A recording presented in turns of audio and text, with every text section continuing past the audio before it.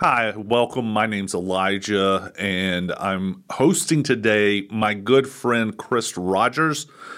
We've spent years together, you know, pursuing God together. He used to be a part of my small group, but he's also a psychologist. He is a marriage and family therapist. He wrote a field guide to relationships. And we're going to talk about a very vulnerable topic. It's having PTSD and CPTSD, and we're both going to share parts of our story and just have a discussion about it. So, welcome, Chris. Thanks, buddy. I'm excited to be here. Oh yes, I'm excited to have you on. So, tell me your story, your background with PTSD. How'd you get it? How did I get PTSD?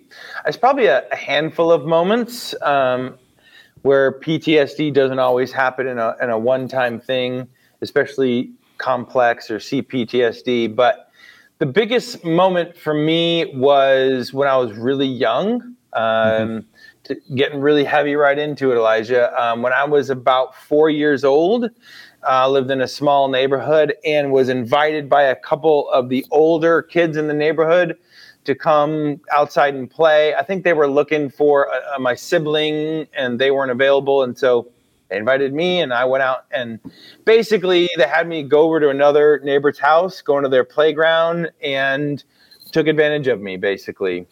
I was 4. They probably were 11 or 12 years old.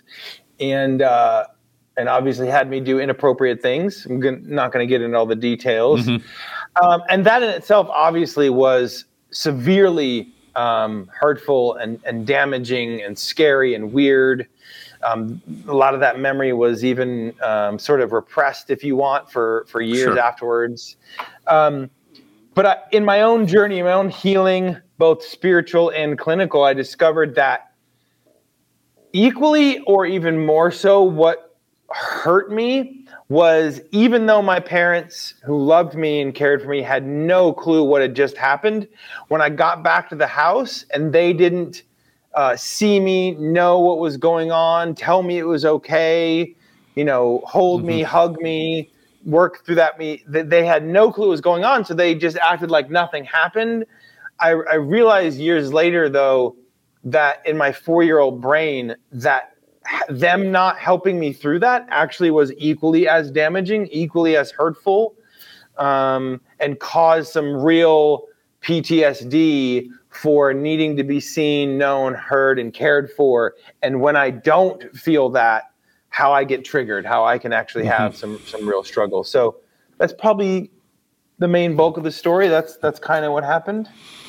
Was this an event where you were physically abused in the process, like they were holding you down? Or, I mean, you're a 4-year-old kid and just don't know any better, and you look back and go, wow, that's weird. Yeah, no, it was more about them having me do things relationally, in that juxtaposition of like 12 years and 4-year-olds, and telling me to do things and coercing me to do things that I didn't have a voice or the power or understanding of how to handle that or what to do. I was 4, so, definitely recollections of not wanting to do it, not knowing what was going on, feeling sort of obligated or required, or that I didn't have any choices. We talk about sort of removing that power, removing that voice. Definitely was removed in that situation where I didn't really feel like I had any options.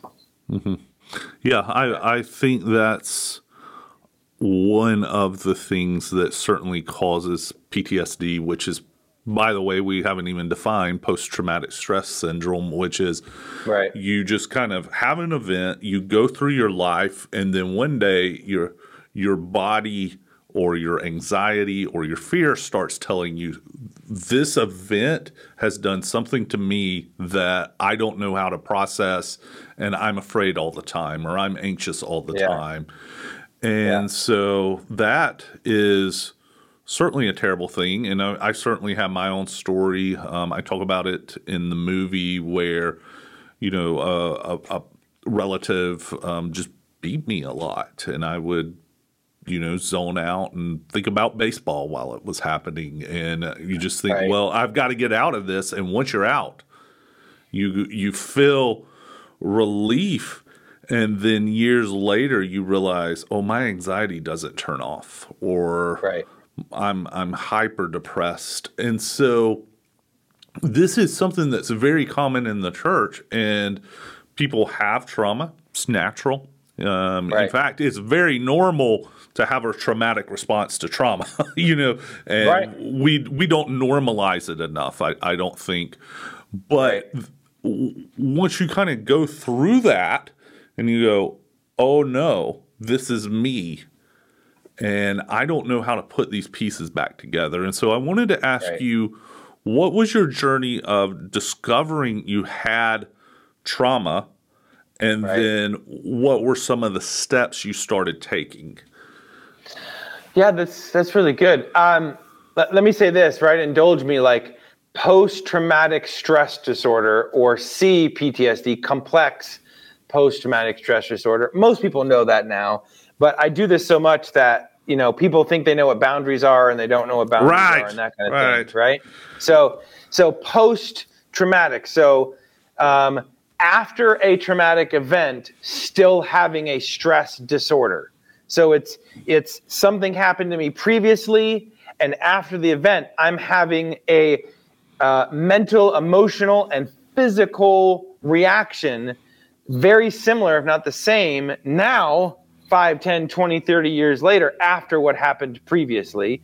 We first saw this, and most people recognize it like in soldiers, right? Like the car backfires, and all of a sudden they're ducking under a table. And what happens is that trigger caused their body and brain to think they're back in warfare again. And you don't have a lot of control over that. You don't have a lot of impact over that immediate response. And so, that's what that is, right? And so what can be harder for us, what was harder for me is I wasn't in the military like you. I didn't go to war or anything like that. So it's sometimes hard to understand. It was hard for me to understand how what I'm dealing with is PTSD, because I wasn't actually beaten, right? I wasn't like that. So how can I have that? How can I have that struggle? How can I have such this intense experience years later? And the truth was, I was in my master's degree program, and probably God and just wisdom of going through that process, I did some of my own counseling. And in that counseling, right, seeing a counselor, some of it was from addiction recovery, because I had a handful of addictions I needed to work through, which we'll get back to later, which is like how I was coping and dealing with my addiction. That's what the counselor said. The counselor said, you have PTSD. And even though I should know better, it surprised me and probably took me years to fully grasp what that meant for me personally. And there's the stigma that only weak people get it. That if you're mentally strong, then you just don't have trauma. And so I think that's a part of the process, is to actually take a step back and go, I'm a human. I've got a brain, biological stuff I don't even understand. And so I don't know what degree of trauma I can take before it starts coming up at another point in life. And so I think there's a shame associated with experiencing it that I certainly had to go through. Yeah, I would say my personal experience and professional experience is that I don't have any research to back this up, but a lot of people who actually have PTSD tend to be people that do experience situations and life as a whole very viscerally anyways. And so that's not a weakness. In a lot of ways, that's actually a strength, but they're so connected with people and space and what's going on that they actually, it scars them because they're so experiencing that experience, those moments, those traumatic events so deeply, emotionally, spiritually, mentally, that it hits them and attaches to them quite significantly, which to me actually is evidence of a strength place that ends up hurting them. Does that make sense? Sure.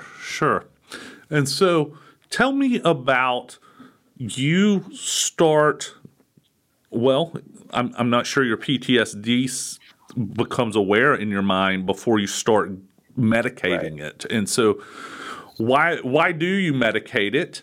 And tell me how you did and how you realize it's even medication rather than I'm just trying to have fun or feel good. Right.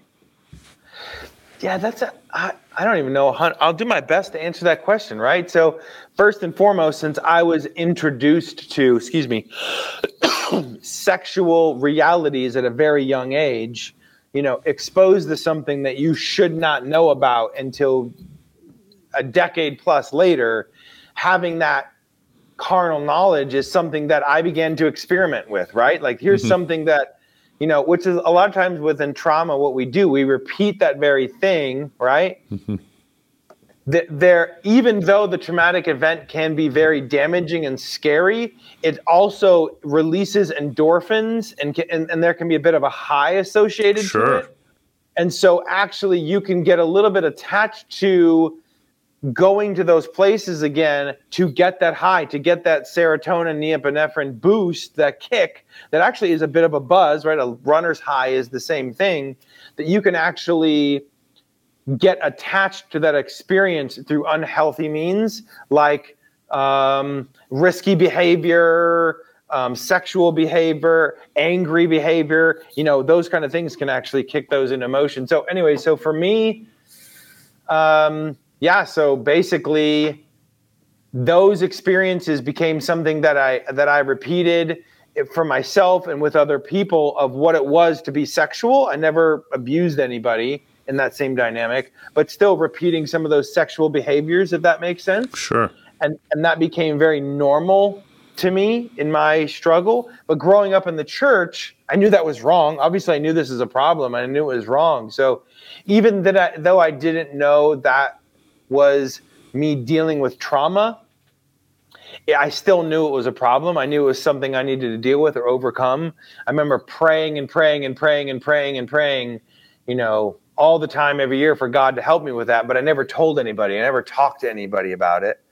And then when I discovered drugs and alcohol in early high school, late middle school, whatever that was, that became another place to sort of cope and medicate through life, Sure. right? So I said part of my wound was needing to feel seen and known and whether or not people are caring for me or not.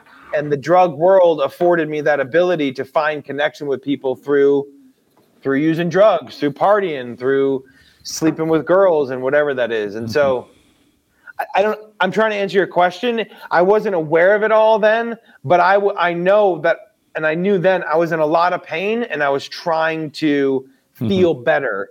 And I was able to manipulate people to be my friend. I was able to manipulate women to give me their bodies. And I was able to use drugs and alcohol, all of that to numb myself and to cope and try to feel better.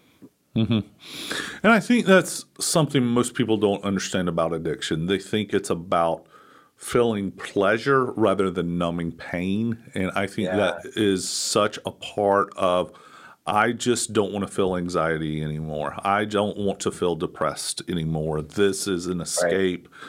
Right. That's certainly a part of my story.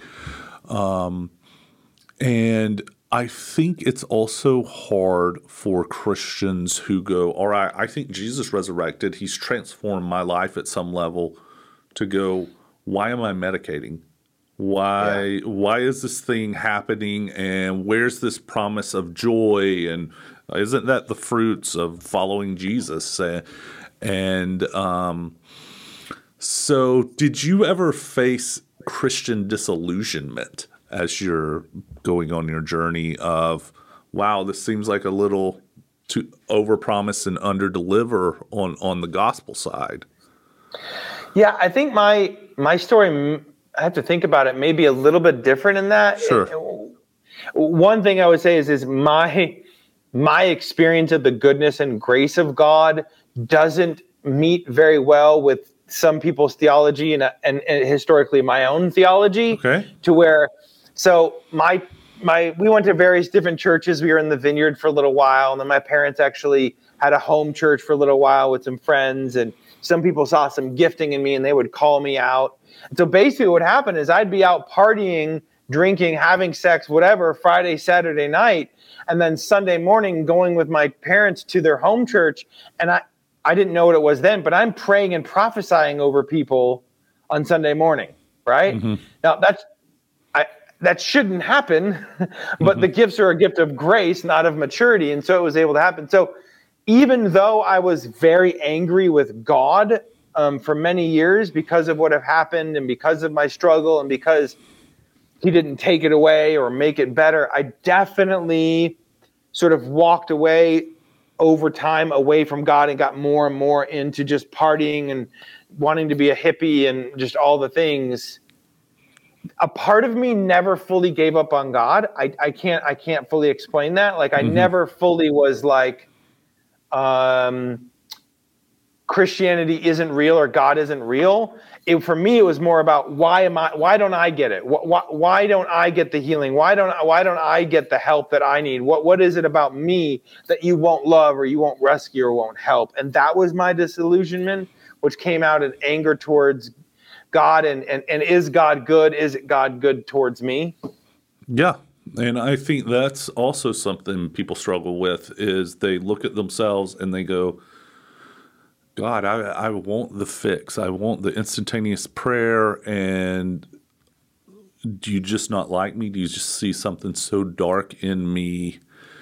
Right. And there's also the hypocrisy of you're medicating and at the same time you're doing this church stuff, and that's got to create conflict. And so I think that I want to not like promote sin, but I want to normalize this process for trauma survivors and talk about, well, what does it mean to respond to God's grace in this brokenness? Yeah, it's like how to know that the standard is righteousness and yet at the same time appreciate that you're a work in progress, right? Let me say this first, and I'll try to come back to that for whatever it's worth. When the part of my story is that there were things that God miraculously took away, and then some things He didn't. Okay, tell me about those. Which was beautiful. Yeah, it was beautiful and a little bit confusing. So, went away to college, thought I was getting away from the drug culture, got right into it immediately at orientation day in college. Spent the next year and a half, doing okay in school, but, down in Atlanta, going to raves, doing ecstasy, LSD, just drugs, alcohol, just the full-on party mode. And then it was coming time, short version, it was coming time to kind of figure out what I was going to do next because I was only going to that college for 2 years. And for some reason, figuring out what next took me to, I need to figure out this God thing. Am I really going to be a Christian? Do I really believe in Christianity? There's a beautiful story there. But long story short, over that Christmas break, I came to, yes, I do believe in God. I do believe in Jesus. I do want to serve God.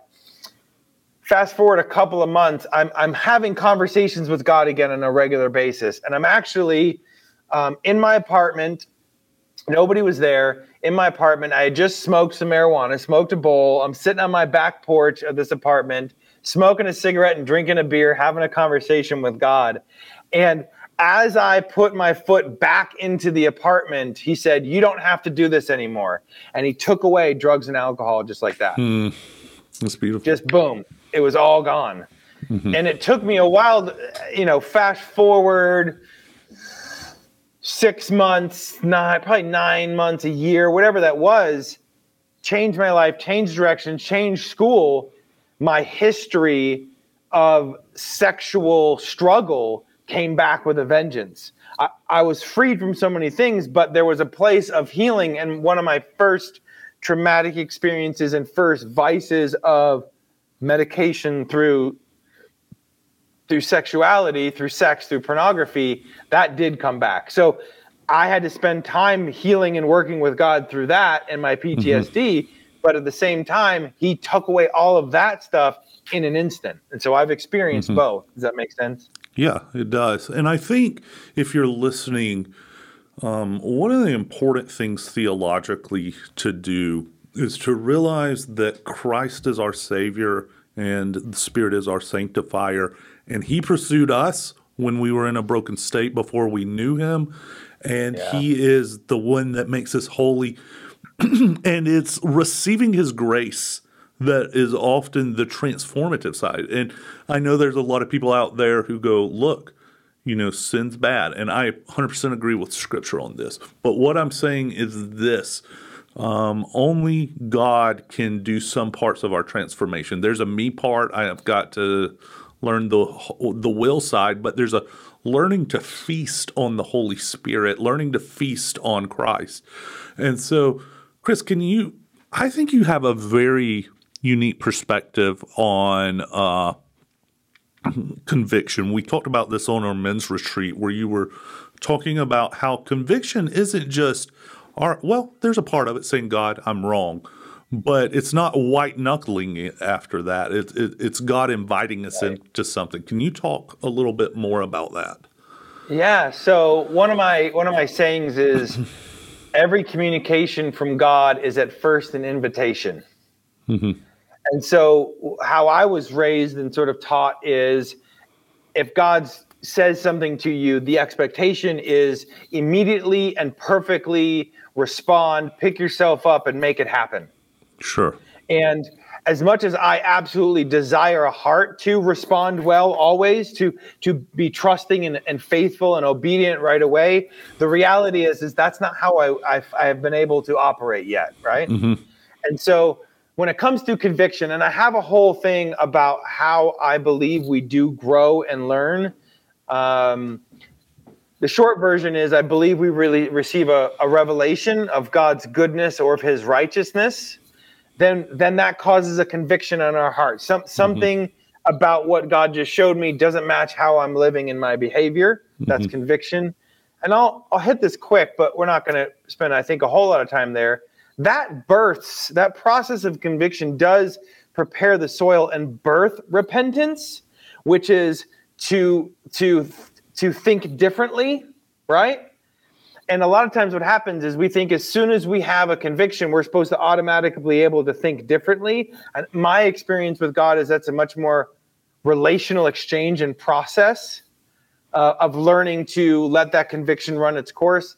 I'll finish it by saying learning how to live from that new thought, which is what repentance is. That's how I become renewed, is when that revelation of new thought becomes my new normal. That's where I'm healed and that's where I'm living from. As far as conviction goes, Elijah, is I believe that we are allowed to engage with God and ask for help, that we can partner with Him and recognize that He's doing a work in us. And I think the key element, I could say a whole lot. I've kind of written a book about this, but I believe the whole element is learning that the cross and grace affords us to be vulnerable and transparent with God. I believe that the original plan in the garden was nakedness, which is nothing hidden between us and God. And the cross affords us to live again as nothing hidden with God. And so when we're experiencing conviction of sin, we can talk to God about it. We can ask for His help. We can be honest. I've been as rude in saying, I don't want to change that yet. I still like that. I still prefer that.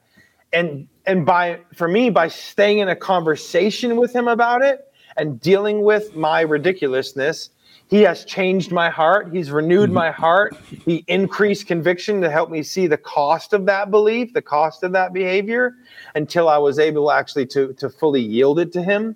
So I don't know if that answers your question, but no, I think that's good stuff. And I think one of the illusions, I think, because we're intellectual beings, we got a frontal cortex, we can think something's objectively true, and then there's parts of ourselves that we doesn't want to do it. And so you have to expose that part to God by just going, yeah, I have this desire in me, and this is me. And like, we don't like to be sinful.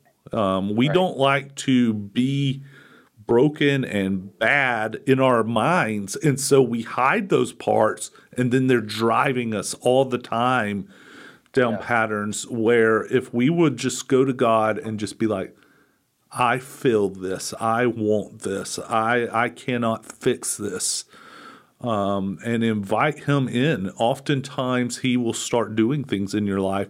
And the hard part is sometimes the Holy Spirit starts working on stuff other than what we want him to work on, and you don't get to play God to yourself. I think that's one of the things you and I talked about a lot, was just like first rule of getting free is you're not God. Yes. Yeah, I want to try to give you even a little scriptural backup on this. So a good study to do is actually Romans 1 and 2 and Romans 12, 1 and 2 and Hebrews 12, 1 and 2. And I always get them a little bit confused, but I think that I got this right here. It says, let me just summarize it for you, I guess. But ultimately he's saying, one of them says, they both talk about overcoming sinning. Let's run this race and strip off this sin that so easily trips us up. Or, since we're surrounded by a great cloud of witnesses, let's be awesome. Let's be amazing. And then I believe it's here in Hebrews 12:2. It basically says a how-to, which the Bible doesn't always give you a how-to. So how do you overcome sin? How do you grow? How do you deal with sin? I think growing up in the church, that the answer was pray more, read the Bible more, just stop it, right? Pick yourself up by your bootstraps and make it happen. And what the scripture says is we do this by keeping our eyes on Jesus, the champion who initiates and perfects our faith. And so to me, this is what we're talking about. What does it mean to keep our eyes on Jesus? And to me, that's grace. I believe he's in a perpetual state of, I know that's not good, but I love you. I'm proud of you. Dust yourself up. Let's keep moving forward. And he's way more encouraging than I want to be in my battle with sin. I want to look at that sin and try to fix it, try to make it better. And the Bible says you can't fix sin by focusing on sin. You can't fix a problem by focusing on a problem. You can only, to be a little cheesy, fix a problem by focusing on the answer. And to me, in the briefest of form, that is what grace is. That is the experience of feasting on the Holy Spirit, like you said, and living in truth and digesting truth until that actually changes your heart, melts your heart, and renews your heart. Yeah, I perfectly agree with that. Sometimes when we sit in rooms with the lights go off. Sorry, is it motion sensor? That's okay. Yeah. So I think one of the things that was really helpful for me, because we're trying to kind of transition into what helped you, was the idea of a window of tolerance. Is that, if I get too overstimulated, I'm going to have a trauma cycle or triggers, and so I need to find out what that window of tolerance is. And the hard part, I think, for people is realizing how low that can be. And it's humbling, but I think it comes back to this idea, I'm not God. I am a finite being, and accepting my humanity and just going, if God can love me as this finite, I need to learn to love myself. And what I mean by that is treat myself like God would treat me, or wants me to treat myself, and just go, all right, this is what I can give, and I'm not pushing past that. And that's hard. Yeah. To me, that's about letting God meet you where you are. Not where you think you should be, not where you think you could be, but actually understanding that the point is he's meeting you where we are. We tend to understand that when we get saved, right? He loves you in your sin. He loves you where you are. And somehow we think that the only way to keep that is by we're supposed to be doing something, instead of the only way to actually grow is stay in the place of he loves you as you are. And that's how you actually grow, and that's how you mature. So let me ask you, how has God met you where you are? What's some stories of you encountering God in the midst of your struggles, in the midst of your either addictions and sins or Yeah. PTSD. I'll tell you, let's go supernatural story and let's go providential Practical. story. Practical. Yeah. Super practical. So here's a supernatural story. I went on a retreat and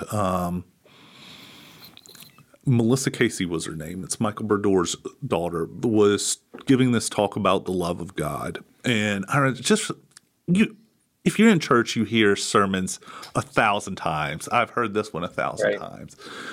But as I'm sitting, like, water just starts dripping out of my eyes. I'm like, what is going on? Which, of course, is tears. I feel nothing emotionally. Oh, wow. And then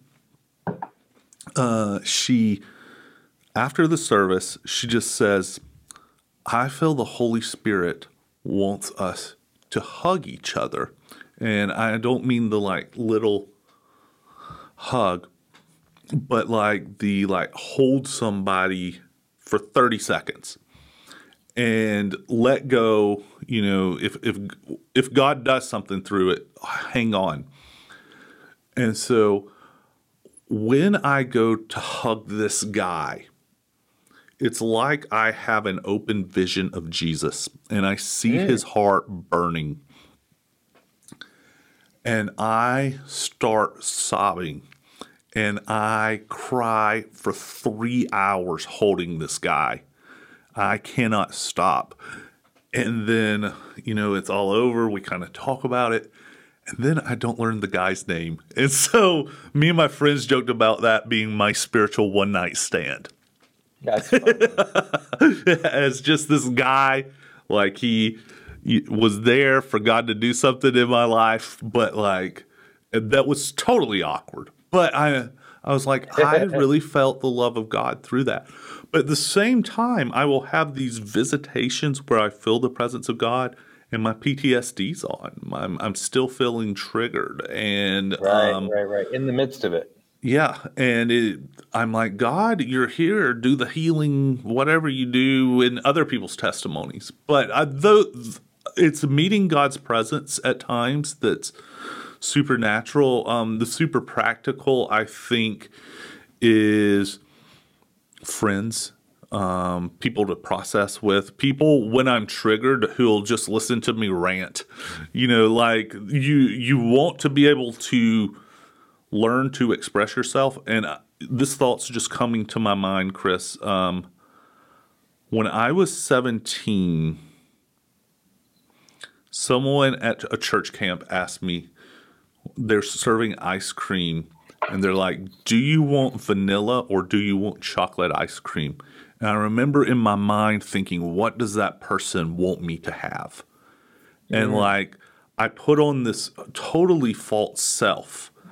And I feel like the Lord has certainly increased my voice where I can say what's going on, talk about relationships and emotions at a level that was unimaginable, 25 years ago. And so those would be some examples. What about for you?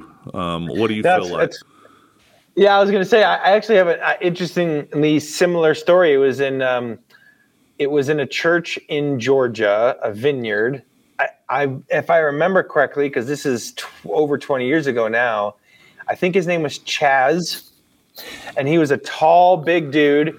And it was sort of after the sermon kind of ministry time thing. And I don't remember everything. I just remember the same thing. Like, for some reason, I gave him a hug, and I ugly bawled for a very, very long time. And I remember when I finally pulled off, he was sweaty and I was sweaty.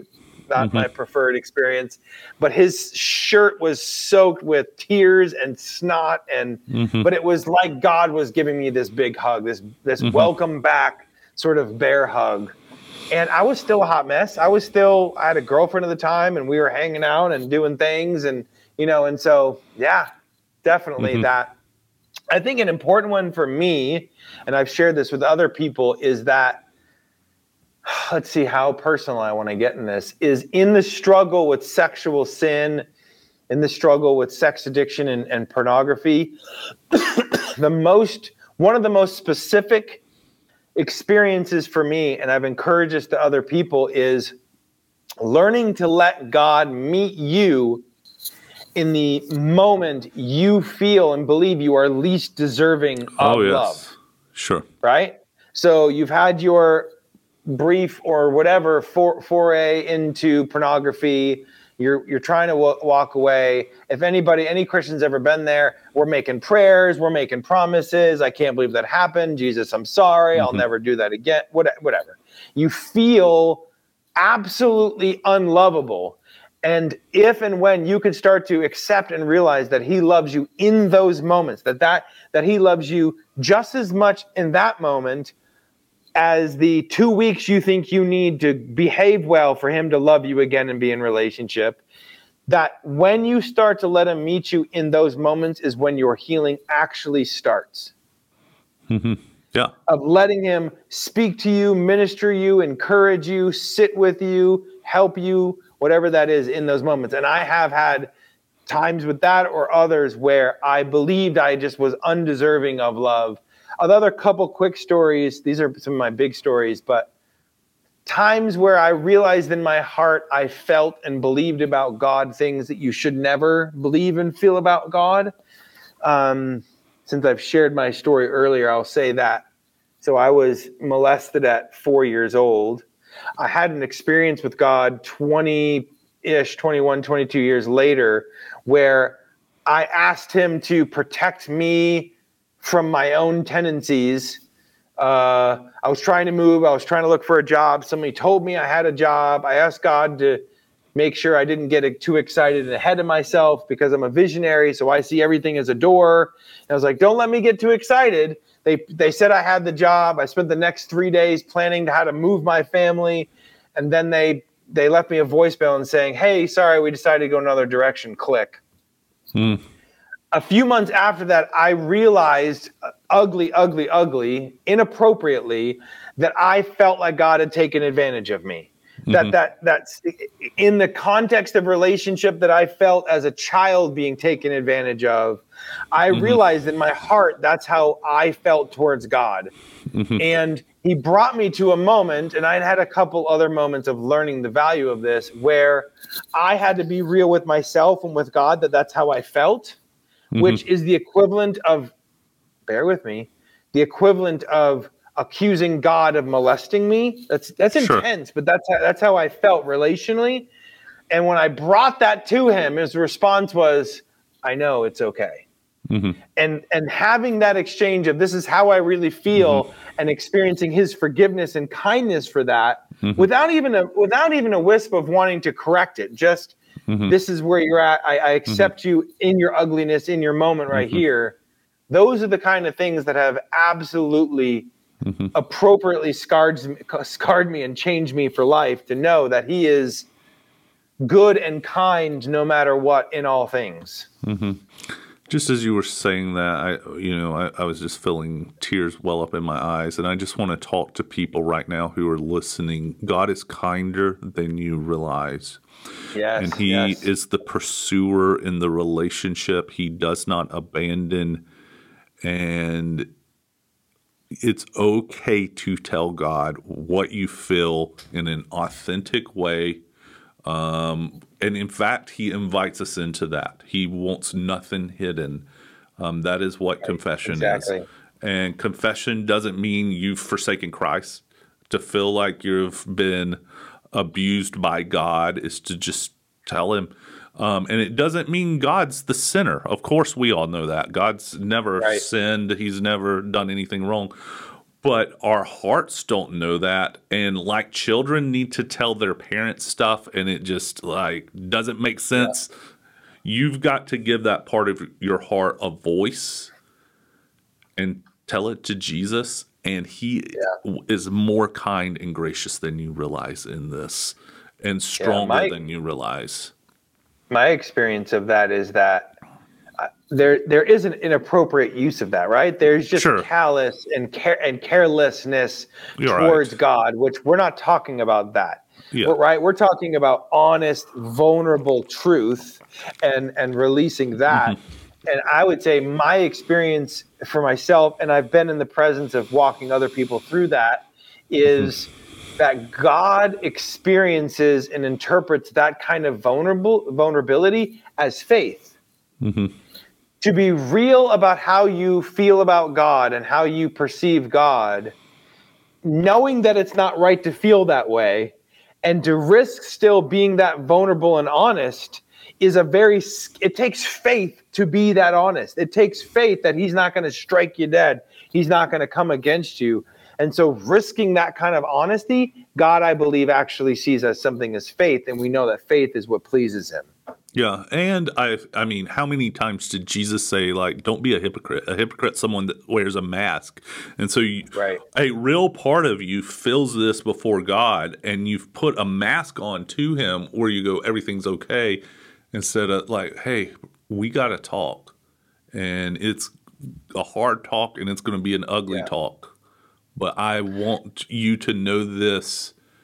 And God's all-knowing, but I want to say it to you. Maybe is the. Let's address that. Let's address the fact that what I have heard a million times is how people are like, God already knows us. He knows everything. I don't have to say that. So what are your thoughts on the idea that God already knows this? I don't have to say it.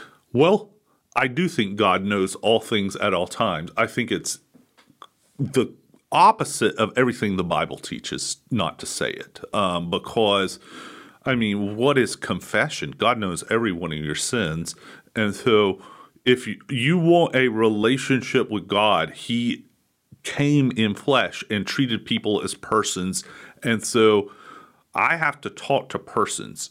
And so if whatever the times when I hide stuff from God under the guise, like let's be honest, it's some type of spiritual thing going on where you feel it's okay to hide your feelings toward God. And so I don't know other than which to the Bible say, would tell us is shame, right? I mean, Adam and Eve exposed that one. That's only shame. Sure. And it's like, it's an affront to the cross that said, look, there's no shame in this relationship anymore. I don't want that type of relationship with you. I've given my blood for you. And so, Chris,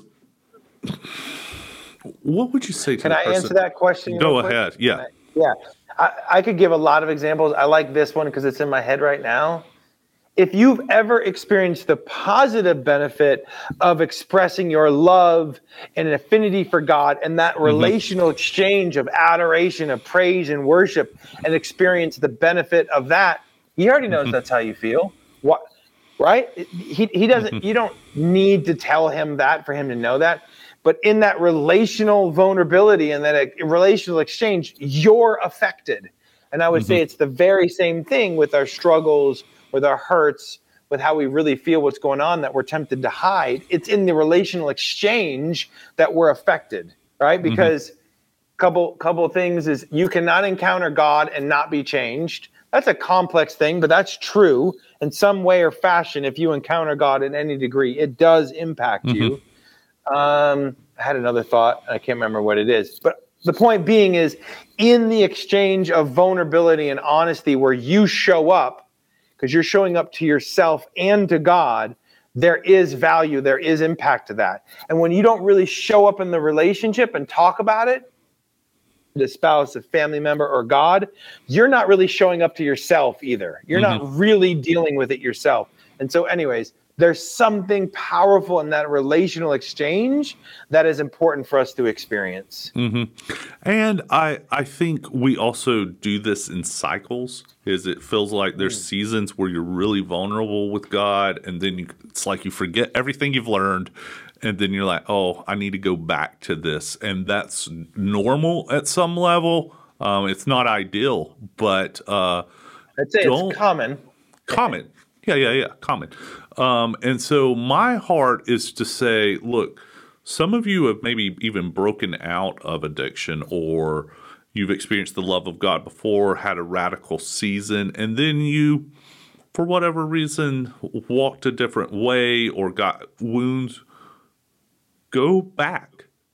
Just go back. Go back to the goodness of God. He knew about this on the cross. Like, there's nothing that is in him that resists you in that. Let's even say this, like right now, if you're listening and something's hitting your heart, something's stirring in you, pause this, take 30 seconds, whatever it takes, and just acknowledge that there's a stirring in your heart going on.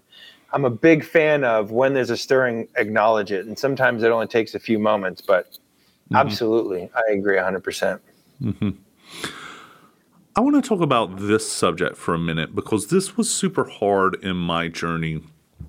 I think sometimes you find yourself in leadership positions or you go, all right, I'm talking to my friends about Jesus, and you kind of take some steps backwards and then confessing and saying, hey, I need to open up about the darkness in me to people, and that's terrifying. And one of the things I remember you and I would talk about was it's the only way to let love in. Like, you have to let people love you as you are, or you'll never experience real love. Can you talk to me about that? Yeah, again, we're just appropriately circling back to shame. So let's hit that real quick. Shame is identity as wrong, as broken. It's not, I made a mistake, I am a mistake. It's not, I might get hurt, it's, I will get hurt, right? It's this identity as something that is unlovable as I currently am. And what happens is it tells you to hide. And so I have a sermon I've taught a handful of times that of looking at Adam and Eve, they felt that something was wrong. They felt ashamed. They put leaves on, which means they tried to fix it on their own independently, which doesn't work. And then when that mask or that covering didn't work, then they hid. And the reality is a lot of us struggle with the temptation to believe we have to stay hidden in order to stay in some form of relationship. And so that's what we're talking about.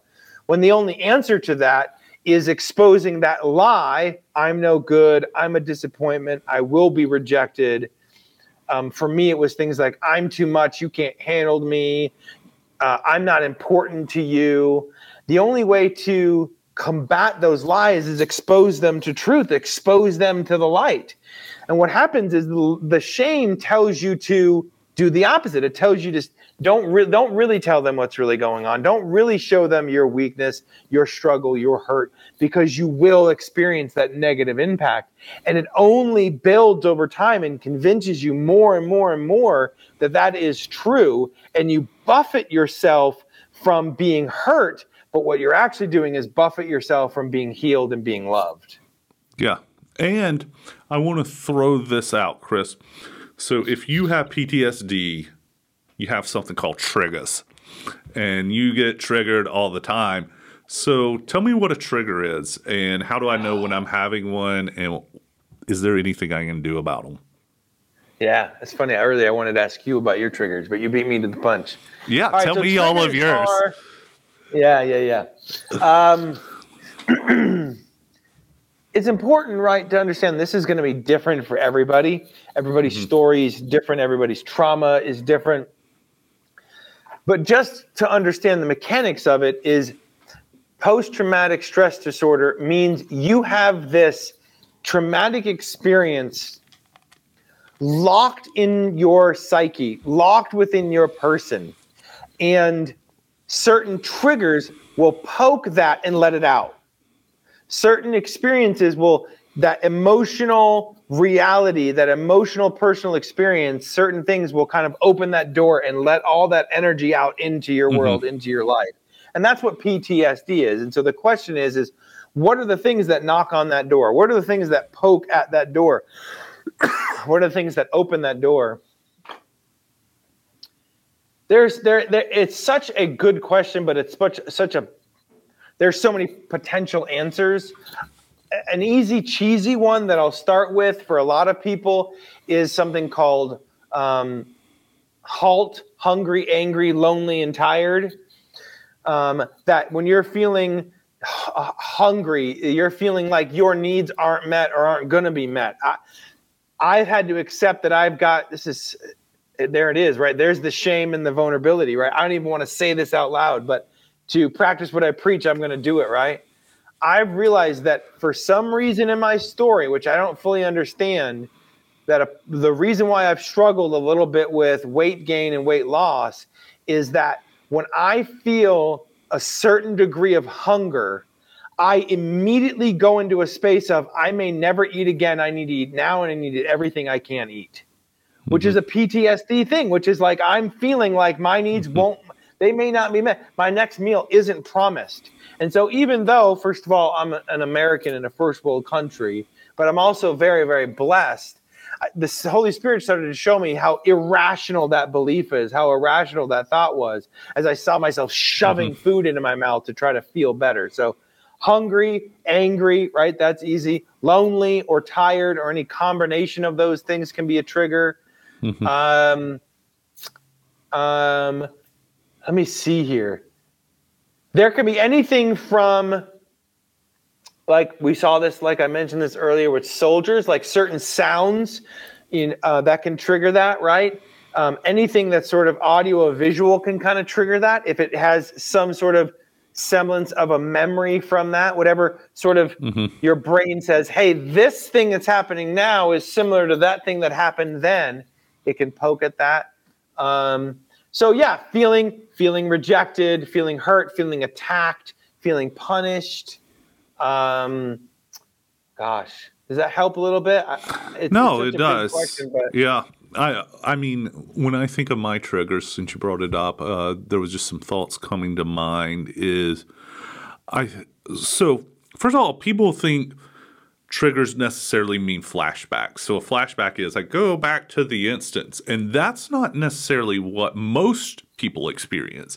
Right. It's just this emotion that felt familiar, and that is not really appropriate for what's going on. And so some of the things that would really hurt me and cause me to get deeply triggered, one is irrational cruelty. And so if I felt I was talking to my wife and she was being irrational and a little bit snippy, like it would bring up this and it would feel like I'm screaming in my head.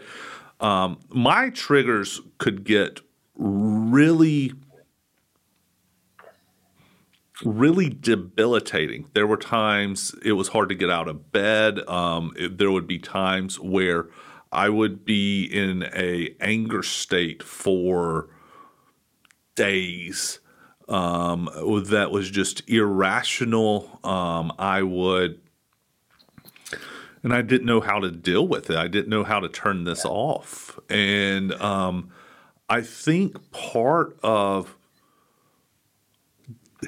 dealing with these things is you are not what you believe when you're like not triggered. You are what you believe when you are triggered. And like that is the time to take stuff to God. I also found it was super helpful in kind of staying in my window of tolerance is when I was not triggered was really working on renewing my mind then. Because it could keep me from going into those states sometimes. And so there's kind of this neutral space of just, I let my triggers, I experience them, and you want to experience them with safe people. And so what's a safe person, Chris? I love it, but let me say this real quick. Okay. I love safe people is a very important topic. We'll come back to this. Here's a thought I've been working on. If you spend much time with me, I'm always chewing on kind of new things and new thoughts, but you just tapped into it, and I haven't fully figured out how to put this out there in my own stuff. You cannot change during a crisis. You can only get out of a crisis. You can only get to safe. Change happens when you're out of the crisis. So for me, what that means is I have a lot of people that come to me. I'm a therapist. They come to me in crisis and they want to change. And even though I do everything I can to teach them and help them, the reality is all we're really doing is trying to move them from crisis to something that's a bit less crisis and more safe, and then to do the change. And what happens is a lot of times, therapy or otherwise, as soon as the crisis is removed, we stop seeing the importance of doing the work. But if you don't figure out how to do the work outside of a crisis, then you do keep coming back to that same struggle over and over and over again. Does that make sense? Yeah. And so there's that Maslow's hierarchy of needs or whatever. If I reach back to my education days, where basically like humans are not wired to survive and grow and adapt at the same time. It's only when the need for survival is actually sort of decreased can we actually learn and grow and do better and do more things. And that's just kind of how we're wired. So, yeah. And I think sometimes inside of the Christian church, we go, look, hey, we're spirits and spirits can endure anything. And we forget we're actually embodied. And we actually have a hierarchy of the ways our body reacts. And the first thing your body's going to do is survive. And so when you see a hose pipe and you think it's a snake and you've already jumped before you made a rational conclusion, that is your body trying to survive, just raw instinct. And so when we go into trauma, our body goes into survival mode, and then it learns to live in survival mode, and that starts shaping our thinking. It starts shaping the way we approach God. And so knowing that about yourself and not despising it and just going, this is what I am. I'm a human. I'm finite, is, I think, some of the first steps in finding freedom. Like, you have to stop hating what you are because God doesn't hate it. And so that's not an appropriate response to your finitude. Right. You wouldn't do it to a child. You wouldn't do it to someone you love. Why are we so cruel to ourselves? It's something I actually drill into my kids' head, or not drill, but shouldn't drill into kids' heads.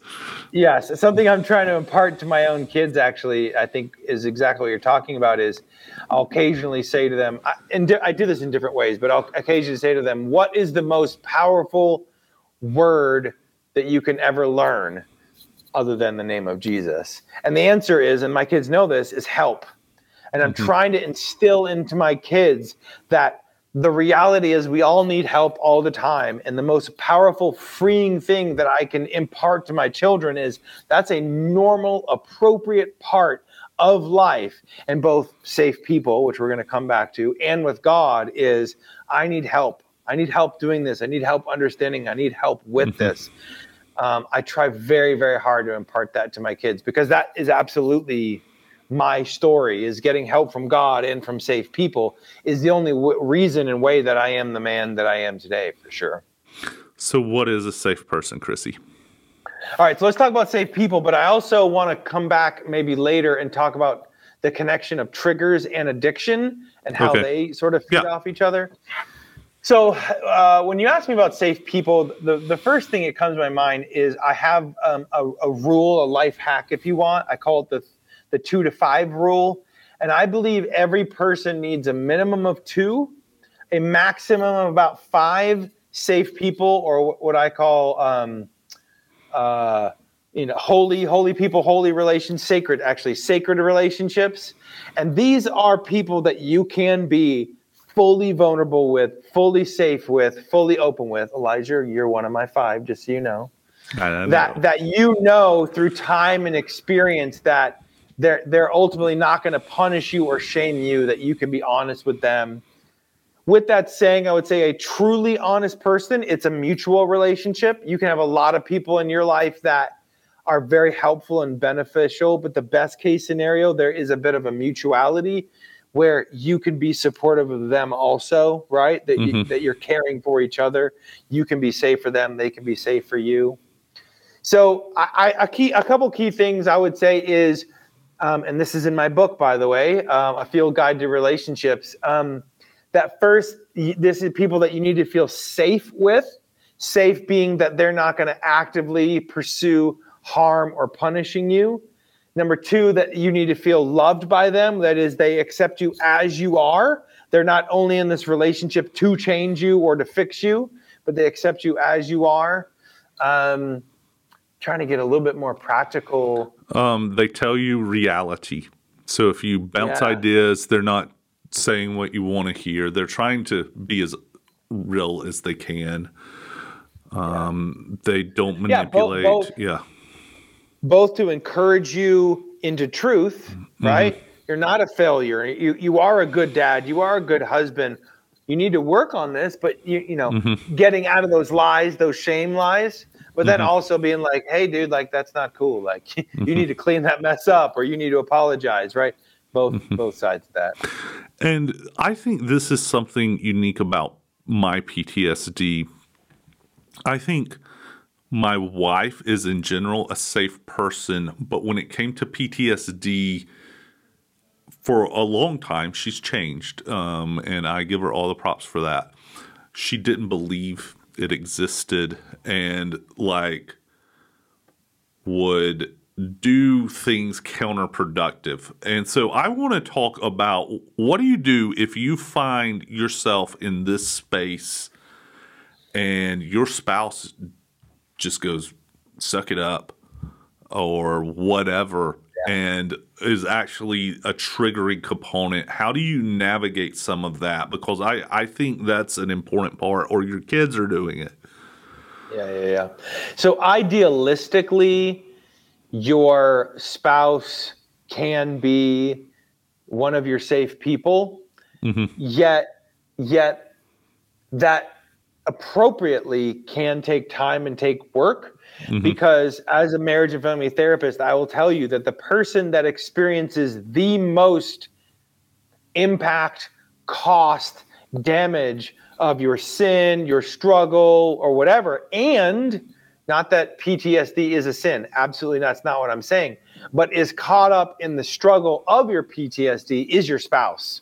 Sure. And so some of that, the reality is that they're not going to fully be able to be the safest person. Well, it's very unlikely that they're going to be able to be as safe as you may need, while they're also trying to be gracious and patient and understand and deal with your struggles and what you bring to the table. So what do you do about that? I think seek professional help individually and as a couple. I would actually recommend that. A good therapist, a good counselor should be able to help you both understand that the patterns and the struggle in the relationship, that both of you are contributing to that. So to get out of that imbalance, that one person's the bad guy and one person's the good guy. I have met with thousands of people and I've never seen that be the case. A lot of people don't like that, but that's the deal. It takes two to tango. One person is obviously usually more clearly the bad guy because behaviorally, but other forms of like codependency and things like that can be just as corruptive to the relationship. Just put the lid back on that can of worms. Get some help so you can get some support for you each other in and through that. If they are a safe person, then there should be some degree of an ability between the two of you or with a counselor to talk about how you affect each other and how they positively affect you and how they negatively affect you, and to work and strategize in and around those issues and those triggers so that you can eventually develop the language of saying like, hey, I'm struggling. I feel triggered. I know I'm not in a good space right now. Or develop the language for them to be able to say, hey, I love you, but I can tell something's going on. That sounds good, Elijah, what I just said. And I do that with people, but that takes a long time to get there. You know what I mean? To be able to get to the point where you can hear each other and support each other in that. But it's important to be able to do that work. On the other hand, or also at times, it's okay to kind of realize that I or they may not be really ready to do that. that I need Right. to respect, that they don't know, they're not ready, that I've hurt them too much, or they're too hurt by me to really go there. And for now, I'm going to do my work, and I'm going to learn, and I'm going to grow. And although in some ways they're a safe person, in some of these areas they're not safe. And I'm going to do the work I need to do to help us get to the point where that could be more productive. I think I believe also, everything I just said, but that's really loaded stuff. yeah, all of it's loaded. I would also add in the spousal relationship is you can allow yourself, when you go so far outside of your window of tolerance for so long, get re-traumatized. And so there were relationships in my life where I had to tone back exposure, and especially in my spousal relationship, for a time where I'm like, I'm not being intimate with you, not the sexual type of intimacy, but the like heart intimacy, where I'm going, I need to pace what you can tolerate and not manipulate you. I don't lie to you or whatever. I'm just trying to go, and it's hard because you crave that level of intimacy. But Scripture's clear, you need to guard your heart because that's the wellspring of life. And one of the best things I think both of us did as a couple is there's just, and I don't think we said it together, but we just said, I'm not trying to fix you anymore. I'm fixing me. And that's what fixes marriages. It's not my wife's, hurting my heart and how do I fix her? It's what do I need to do to be the man that I want to be? And it shifts the whole family. And I think that's very important. And sometimes you have to develop character in a season where the other person's character is not as high. That's right. Yeah, sometimes what will happen is one person will grow and then the person will catch up, and then you should kind of take turns in and through that ultimately. But yeah, before I even fully understand it, I remember saying early in this that, I used to use the analogy that a marriage is like cogs, and you change the direction of one cog, it's going to affect the other. Or you can use the analogy of a dance. Your marriage is a dance. If one person changes how they're dancing, it's going to impact the other person. The reality is there may be a little bumpiness, right? That's not always a smooth transition, but ultimately, yes, it only takes one to change your relationship. What other thoughts are popping into your mind, Mr. Rogers?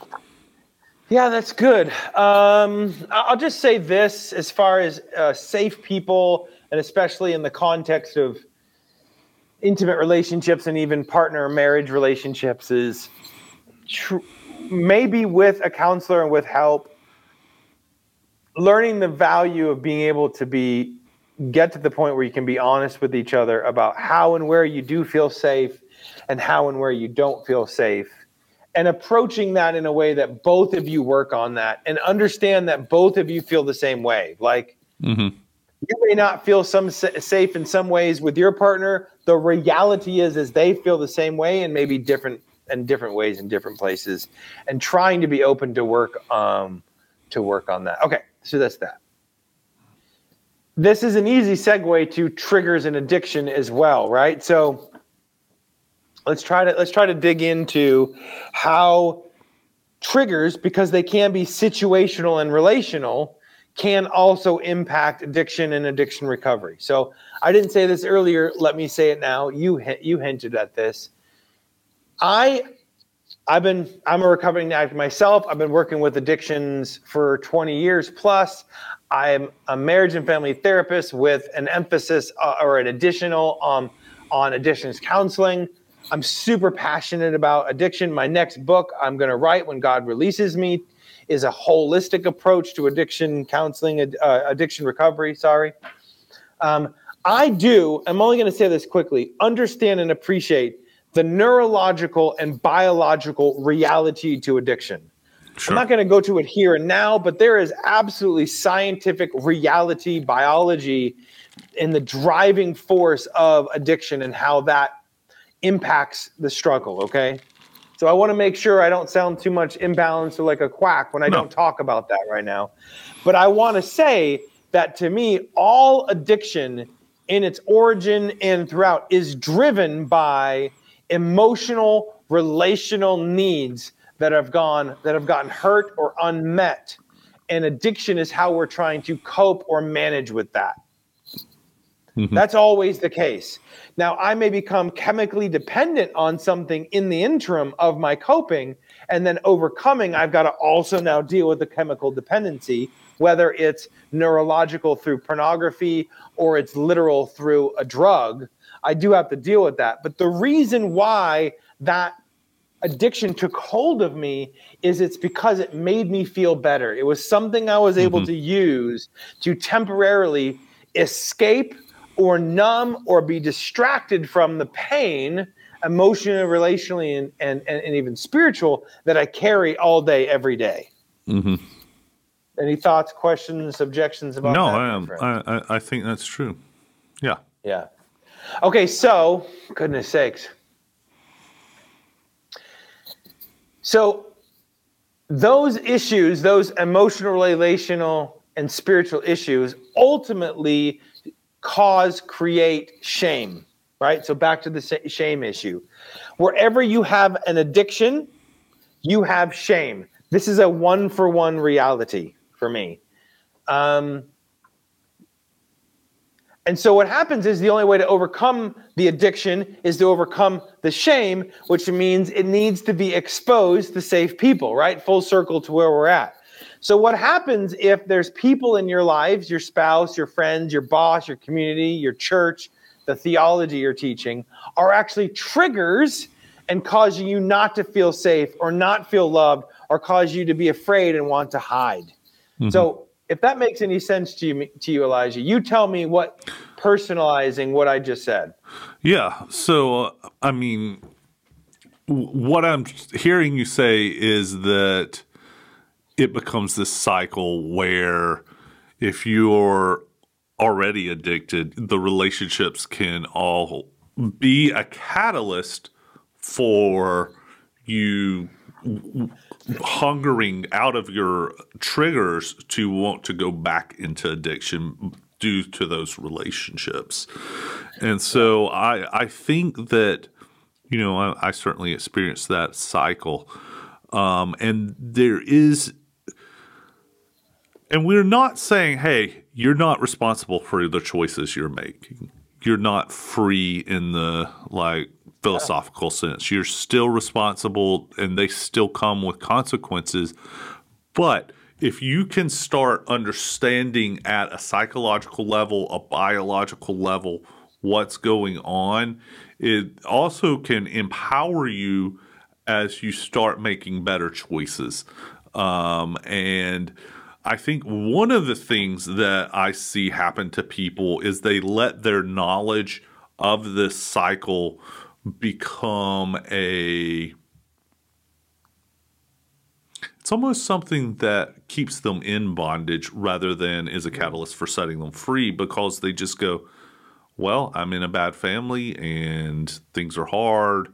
Let me keep being addicted. And I think that to transverse that danger, we have to say there's hope. If Jesus resurrected, nothing's impossible.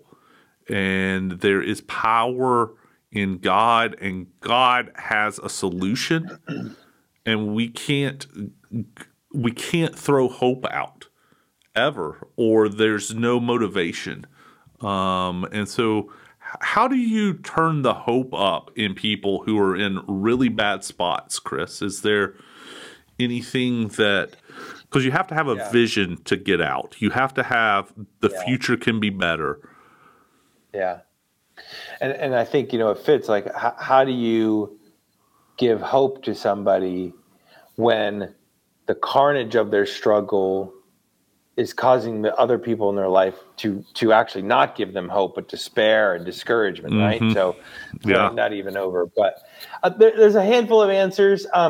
So I, first of all, am in love with Jesus. I'm a Christian. I love Jesus very, very much. And a lot of people I work with are Christian and want that to be a part of our conversation. But I do not feel released to God to always only be forthright in spirituality and theology with my clients. So I have a large amount of clients that come to me that either A, don't want anything to do with Christianity and spirituality, even though they don't really realize they're experiencing me as a spiritual being in that, but whatever. And so I have to find ways to encourage them. Then there's people that are Christian, say they're Christian, believe they're Christian, and have no conception of what it is to actually have much of a theological and a spiritual conversation. And so figuring out how to help all those people, if that makes sense.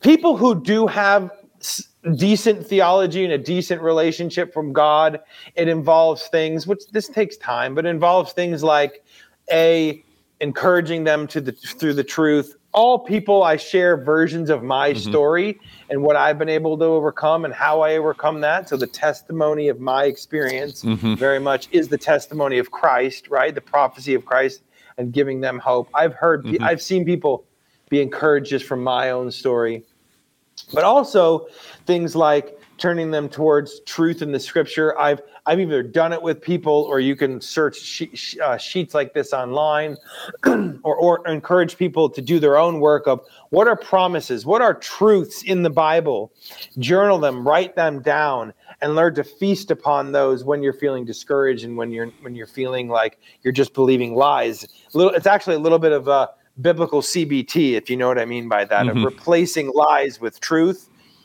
Then I also talk to people and come back to safe people and teaching them what safe people look like, who can be safe, who wants to be a safe people, how to find safe people in their life.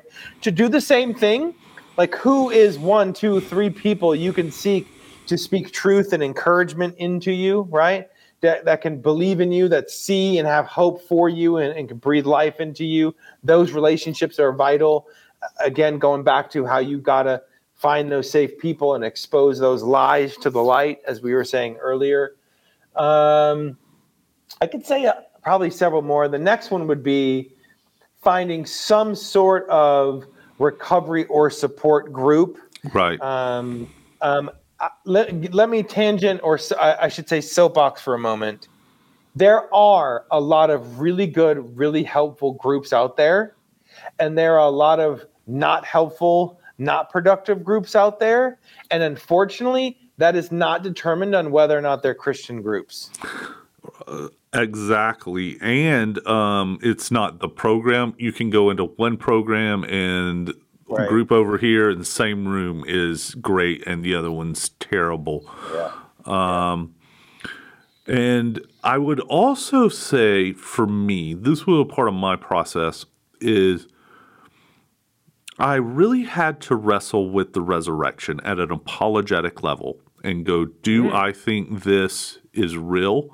Because there are moments when there is no other hope but God will resurrect me from the dead.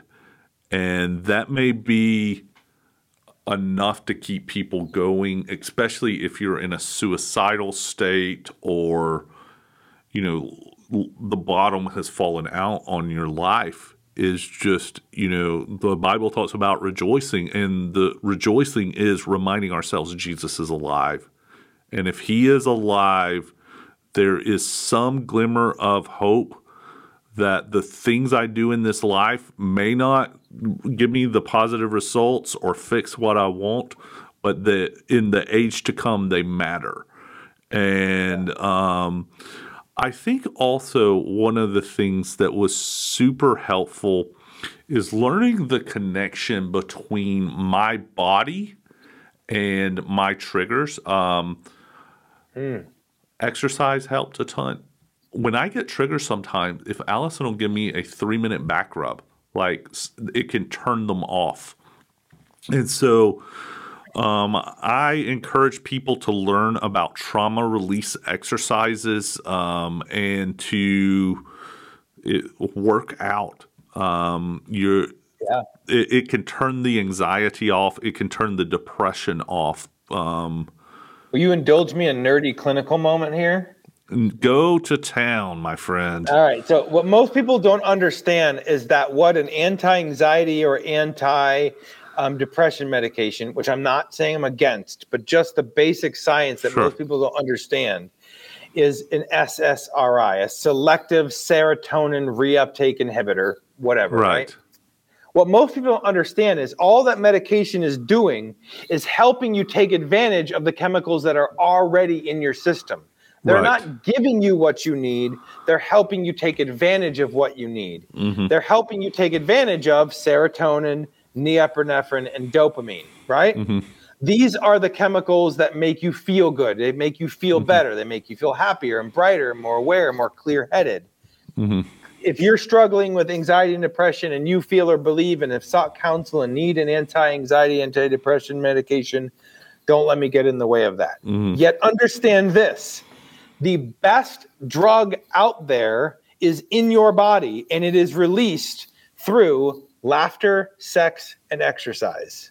Laughter, sex, and exercise releases all those endorphins. Now, let me just say, the sex and maybe even the laughter, the sex, you got to feel good about it, right? So pornography, affairs, the feeling of conviction and unhealth of that is going to ruin the impact, right?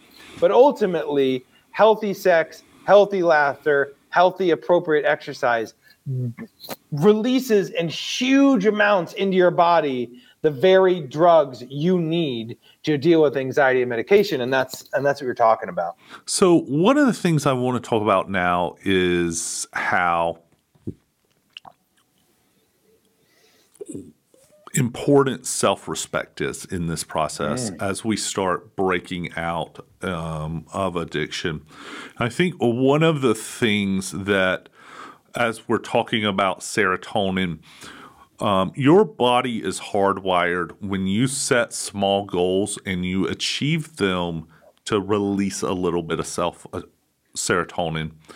And so developing character is a part of this process, and it's a hard part because you have to start really, really small. When I'm teaching people about developing integrity, I'll say, can you promise you'll pick a candy bar and eat that every day for a week, but don't miss a day and write it down?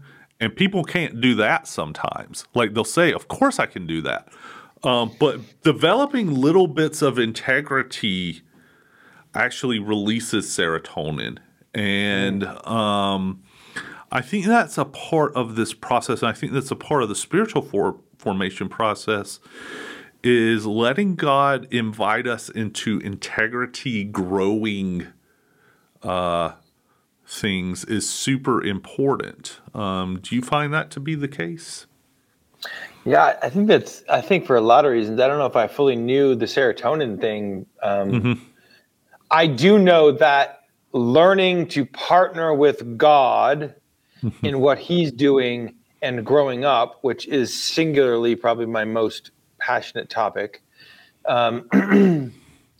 doing that actually is so encouraging. Like, when you do start to learn what it is to partner with God and the Holy Spirit, it is there's love that you're feeling through that process, but also there's like healthy self-confidence, like healthy self-value. Like, what is possible in my life? Look at what I'm capable of doing. Look what's happening. And it breeds hope and encouragement, and it starts to tackle that shame, and absolutely is a very, very healthy, important part of it. It just makes me think, and I think it's what you're saying actually, but you got to learn to start small. You've got to learn to, and my experience is God is the same actually. Learn to, what is one or two steps ahead of where I'm at right now, and let me move in that direction and make that sort of a new normal, instead of trying to get all the way to where I think I should be or feel like I have to be, and setting an unrealistic goal, which is so discouraging. The last thing I would say to that is, some of us I don't know if this is a gift mix thing or whatever this is, but some of us become so consumed or too aware, overly aware of what needs to be changed or what we need to work on, that we feel this need to try to fix it all. And it goes back to our conversation earlier about dealing with sin and grace, Elijah, which is, let me see, I haven't talked about this in a minute, is I've had to learn, probably still learning, to partner with the thing that I call it point of conviction. What's the conviction? What's the thing the Holy Spirit is highlighting and showing me I need to work on?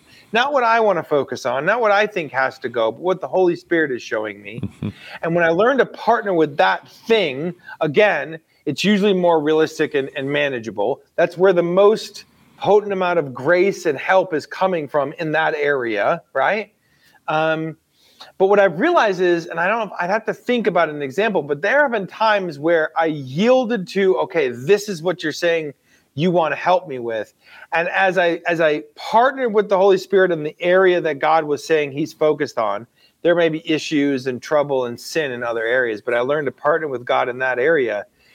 As that healing really started to work, it actually affected those other areas. Right. The Holy Spirit knew that this is a more root cause. This is a more driving issue to all these other things. And I was trying to squash little hedgehogs, these little things out here, instead of understanding that this is really what it's out, and learning to partner with God in that has actually made the biggest impact. Yeah. Well, I think it's a theological issue for most people, is they can say, hey, Jesus, my Savior, I have to trust him. And we don't go, the Holy Spirit's my sanctifier, and I have to trust him for my sanctification. There is a person who can do it, and it's not me. And I need dependence, not independence, from the Holy Spirit. And yes, there is a personal will part in this, but it is minimal compared to finding out what the Holy Spirit is doing. And a lot of people out there go, look, I don't feel God. I'm not hearing his voice. Sometimes you hear it when the preacher's preaching and you just feel this conviction to go do something, or you're reading a Bible verse. Sometimes you get pictures in your mind. But one of the things Chris and I, for probably the last 10 years, when do we start our small group together? We just decided it's been 3 years. No. The one at the house. Oh, no. Oh, gosh. Okay, so I've been here for 10 years, next month. Okay, so this was back 3 years before that, at least. Okay, so 13, 14 years ago, Chris and I were in a small group, and what we would do is just dial down and wait for the Holy Spirit to speak, and then go and do what he said. And sometimes he would speak and tell us things we needed to work on during the week, and we'd come back and share that with each other. And it was just this season of breakthrough. And I think that's one of our core values, and you had mentioned it earlier, is finding out what the Father's doing and joining him. And the way you do that is through focus, and focus is the intentional elimination of distractions, where you go, I'm not trying to do other stuff. And I think in this sanctification process, finding out what the Spirit is saying is so important. And can you talk about that and maybe some of your ideas on that? Yeah, just to get, I can give that scripture verse again, Hebrews 12, 1 and 2, just as a theological biblical reference. It says that we overcome our struggles, our sin, by keeping our eyes on Jesus, the author and perfecter of our faith. I'm going to force the issue that says it's not saying we do this by keeping our eyes on Jesus, the author and the one who has already perfected everything in us. Mm-hmm. It is the author and the one that is perfecting, the one is doing the work of bringing us to his likeness. I believe that's what the scripture is saying. And I think it does release us to appreciate and understand that this is a process of sanctification. This is a process of growth, right? Mm-hmm. Okay, so, oh gosh. I don't know, Elijah, if I can simplify that in my brain real quick. I do know that some examples of this is going to be difficult. Some examples for me are when I partner with the Holy Spirit, when I partner with God, often that's getting confirmation with my safe people, right? Do they discern that? Do they confirm that? Do they feel like that's true too? Mm-hmm. The hearing from God too, getting that witness to that, what I believe God is saying. There's also like, is there grace there? Grace both in like, do I feel encouraged in that area? Mm-hmm. Do I feel strength and new power in that area? Do I feel revelation in that area? You know, how is God actually, where is God actually speaking to me in the different ways that he provides through grace is one of the ways for me of kind of discerning where God is and what he's doing. Whereas what I know for myself that when the things that I want to focus on and harp on, I just get increasingly discouraged. I get frustrated. I feel I lose hope. I get upset. Does that make any sense? So even to the degree of, do I feel some increased hope in this, that God is doing a thing, or do I feel just deflated and discouraged and I'm tempted to hate myself and beat myself up for this in this area? That to me is a big part of how to do that and why that's important. Mm-hmm.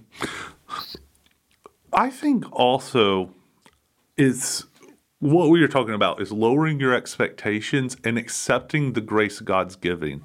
And sometimes it's kind of like one of the things that I've found is approaching God in faith is I treat the truths of Scripture like they're theological facts. So Jesus resurrected is a fact.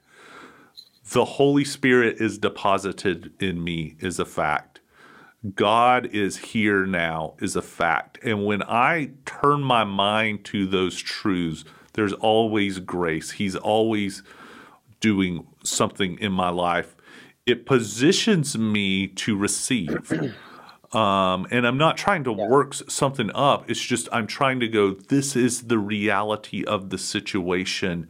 And when I renew my mind with those thoughts, oftentimes my heart aligns with it, and it just opens up to God, and I can see what he's doing in the real world.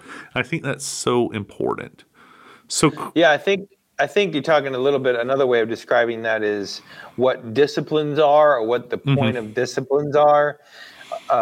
There is a common misunderstanding or misuse of discipline as ultimately works, which is I do disciplines to make God happy with me or to please or appease God or to get him to work on my behalf, which I think is not going to work. Whereas disciplines for me are how I refine my focus. It's how I intentionally position myself to receive what is already available to me. How I position myself, how I open myself up, how I, Hebrews 12, how I keep my eyes on Jesus, right? The author and perfecter, is so that I can receive what is already available and what is already happening. Mm-hmm. Mm-hmm. So, Chris, are there any final thoughts you would like to leave our audience with?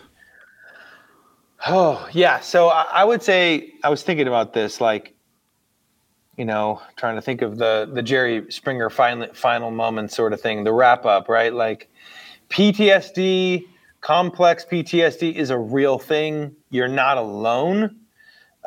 It's okay that you struggle with this. You can get help. There is hope. There is healing available to you.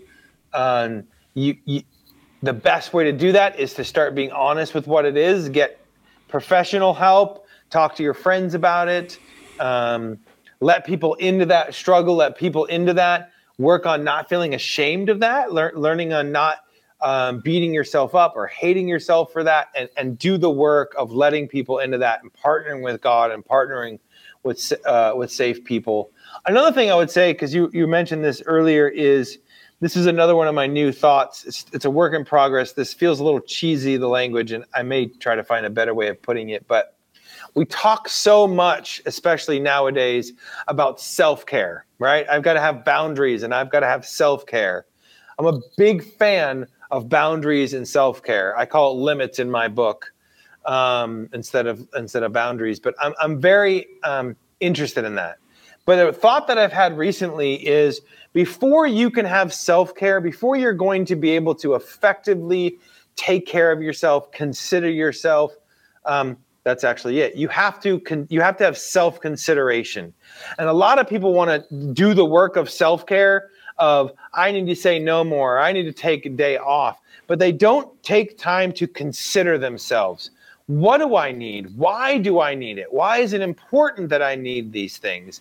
And they don't take the time and space to consider themselves, where they're at, what they need, and why they need this work. And I found that if people don't first work on considering themselves, the good, the bad, and the ugly, here I am, this is who I am, this is what I need, they're not going to be very consistent on self-care and creating those changes because they're more crisis-focused than self-focused about this is who I am and this is what I really need.